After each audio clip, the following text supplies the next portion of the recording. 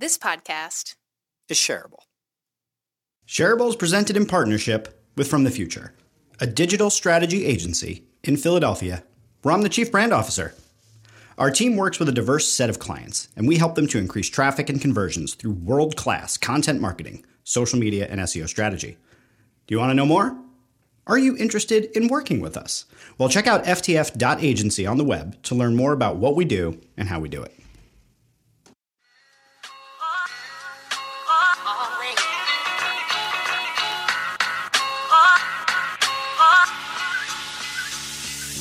Have you ever thought to yourself, man, I love shareable, but there's not nearly enough Jeff in it? I know how you feel. And that's why we've launched this type of episode. We call it the mic swap, which is kind of a play on mic drop. But it's where I make the guest the host and the host the guest. So this episode, I'm the guest. Hope you enjoy it.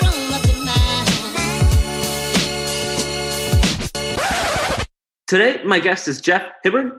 Jeff is the Chief Brand Officer at From the Future, a digital agency in Philadelphia that works with a diverse set of clients to increase traffic and conversions through world-class content marketing, social media, and SEO strategy.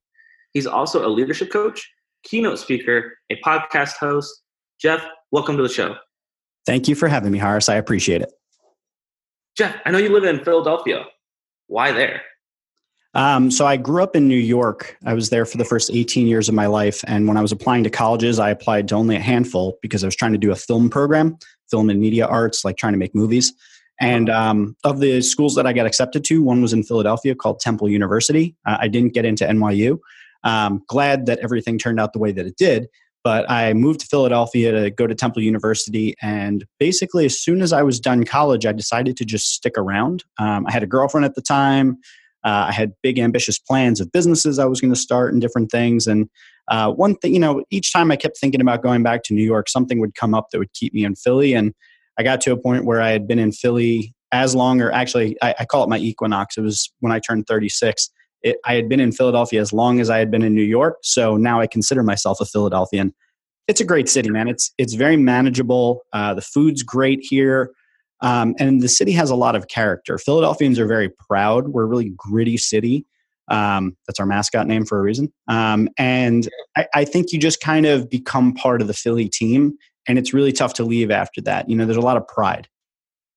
Yeah, man, I've visited it. I know that everyone is very prideful to be from there. Even when people travel, when they say they're from Philly, they puff out their chest and say it with a certain pride, and it's unbelievable the way people approach the city. Similar to Nebraska, people are always very happy to be from here. Yeah.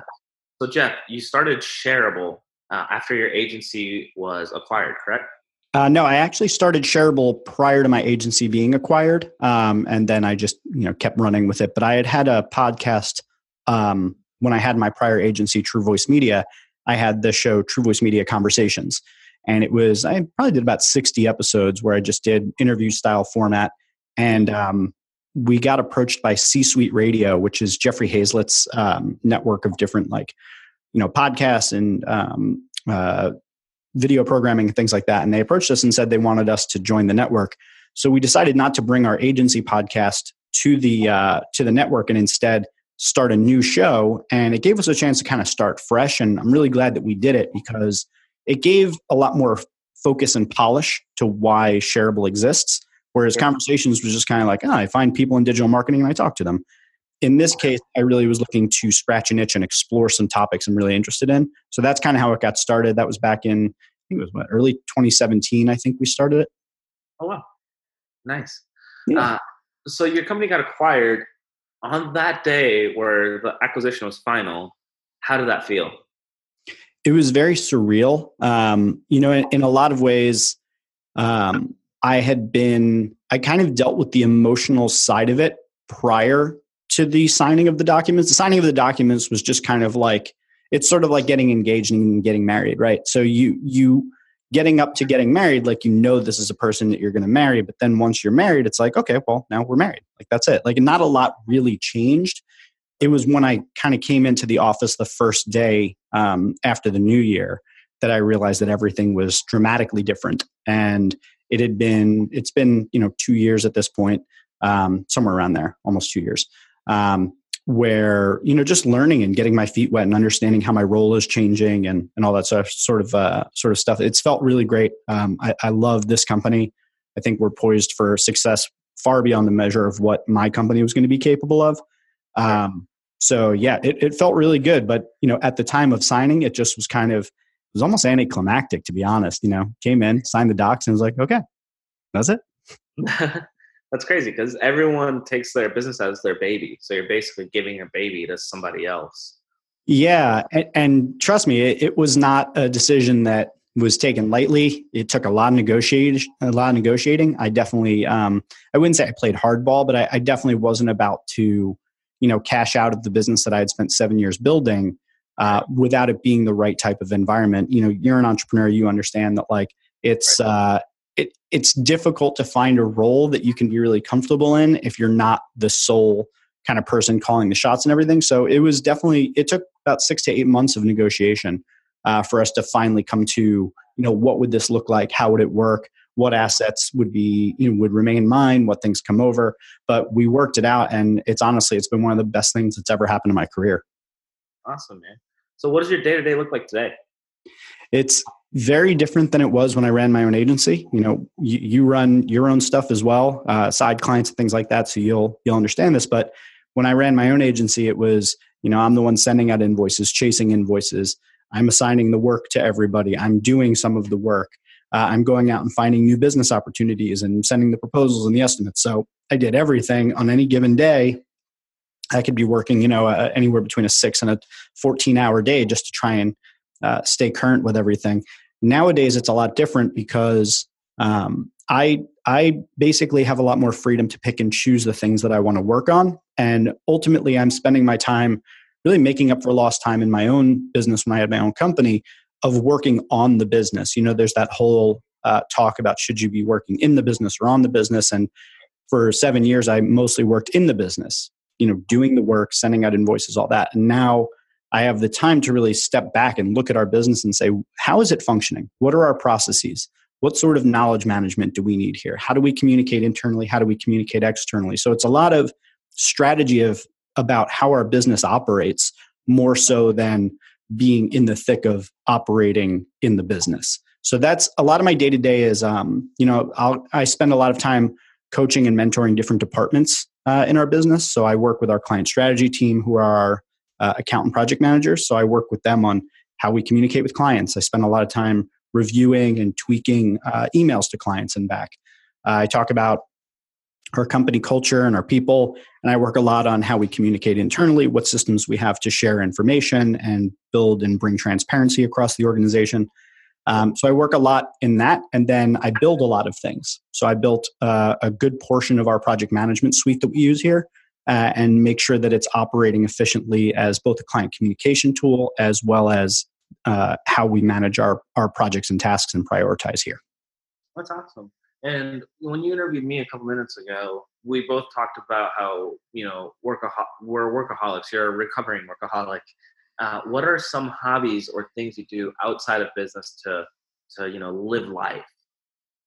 I've definitely, since joining From the Future, I've definitely started to utilize vacation days and take personal days and time for myself, which I think allows me to be more effective here at work, and also to be in service of the people that I work with, because I have the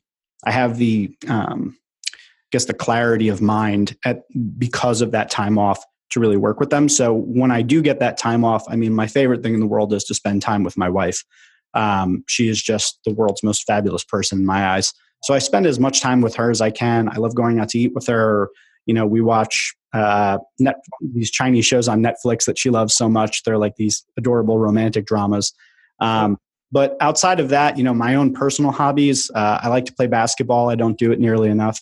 I really enjoy cooking. I actually used to be a personal chef back in my early 20s.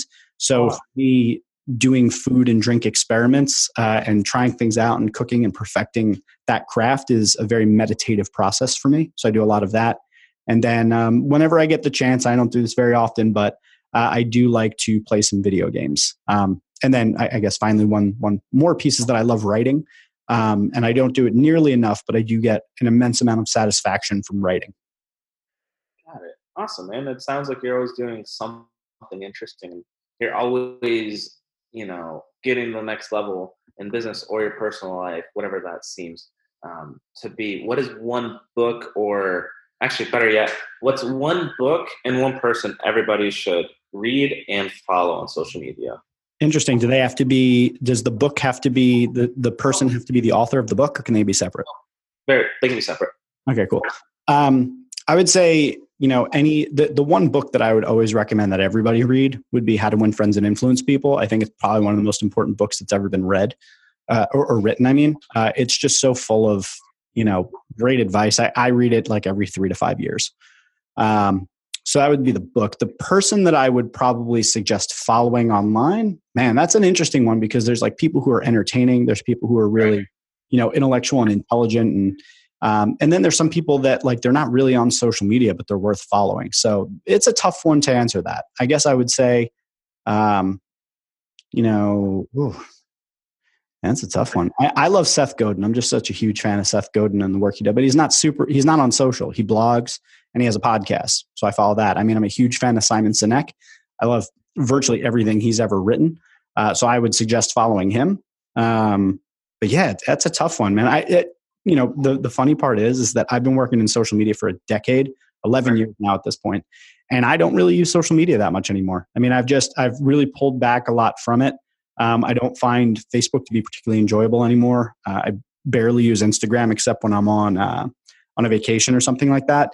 I pretty much just use Twitter and Reddit, and I'll watch YouTube. But I've pulled back a lot just because I'm not getting the same satisfaction and joy out of it that I used to. So I've pulled back a lot in terms of like who I follow. I've moved away from following kind of like personalities online and more connecting and interacting with people that I actually have an established relationship with that I want to build and nurture. Awesome. And for everyone listening, and Jeff, I'm sure you're part of it, but Simon Sinek gives these daily notes. I think they're notes of inspiration or just notes on business in general or life. And he sends them out Monday through Friday. I think it's at, you can sign up at startwithwhy.com, or you can just Google, Simon Sinek's daily notes. I'm sure you can find it. But he sends really great notes Monday through Friday. And, through the notes, he's become one of my favorite people to follow along and learn from. So he's a big inspiration for me as well. Last question, Jeff. What is one failure you've had in the past week? What was it, and how did you overcome it and pivot to make it a positive? Wow, in the last week, huh? I think I'm going to give it more categorically, if that's okay. I mean, I would say that my biggest failure and failures that I consistently run up against and the ones that I'm consistently confronting and working on, especially given that I have an immense interest in leadership, is that, we have a team of 30 people here, and I'm consistently trying to support and serve this group of people that we work with. And the real challenge for me is always to get my own ego out of the way, to not take things personally, to, when I build something or I try to make something move forward and it receives critical feedback, to work on how I respond to that. And there have been times where, maybe even imperceptible to the other person, but I know that I'm not responding or taking that feedback in the way that I want to, or the way that I think best serves them or best serves the final product. So a lot of what I work on and where and this is something that will happen next week, and it'll happen the week after that, and it'll happen the week after that. But I will engage with somebody here, and they will give me feedback, or I will, talk to them about how I can help them. And I may say something the wrong way, or I may say it, or I might not be paying attention when they say something that's really important. I might not be actively listening at that very moment. And they might take it away the wrong way. So I guess the failure for me is to not have achieved perfection in my leadership, in my ability to communicate with all people, regardless of, how they're coming to that conversation, whether they're one of my, they're one of my people that I've been working with forever, or they're somebody new who I'm just learning to interact with. I guess the failure is I always need to be better. And that's what I'm constantly working on. And I'm constantly trying to improve myself. Awesome. I couldn't agree more, because I struggle with the same thing personally. Yeah, we all do. I mean, it's a human thing, right? Like you're not going to be perfect, but it's the pursuit that I think is the most interesting part. And taking ownership of that you're not perfect and how can you fix it? Yeah, 1,000%, man. I don't know if you follow Jay Shetty or not. We're throwing a lot of names out there for the audience, but he had a quote and it still sticks with me to this day. Unbelievably great guy.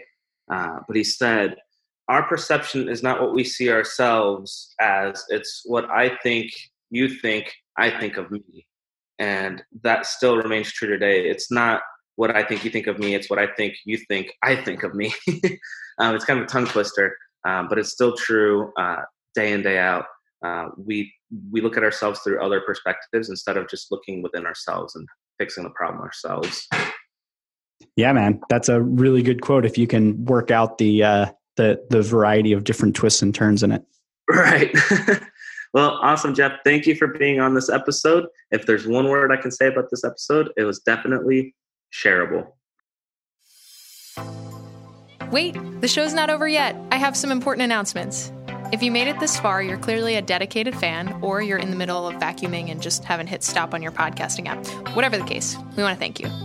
We're not just music to your ears, we're music to your inbox. If you subscribe to our email list at shareablepodcast.com/subscribe, not only will you get access to our private Facebook group, you'll also get all of our blog posts, newsletters, special announcements, and more. You won't find any of that in your podcast feed. You can follow the show at shareable_pod on Twitter and just Shareable Podcast on everything else. You can find Jeff online at jeffgibbard.com, and you can connect with me on Twitter at Caroline Sohn because I don't have a website yet. So go ahead, call us, leave a message, subscribe to our list, leave a rating, review us on iTunes, tell a friend, tell your mom. If she's like my mom, she'll love it. And now for the thank you portion to all the folks that make this podcast possible. Shout out to DJ Quads for the use of our theme song, Always, and Ahamitsu for the use of our outro song, Adventures. And a big thank you to Ray Bueno for all of that sexy production value.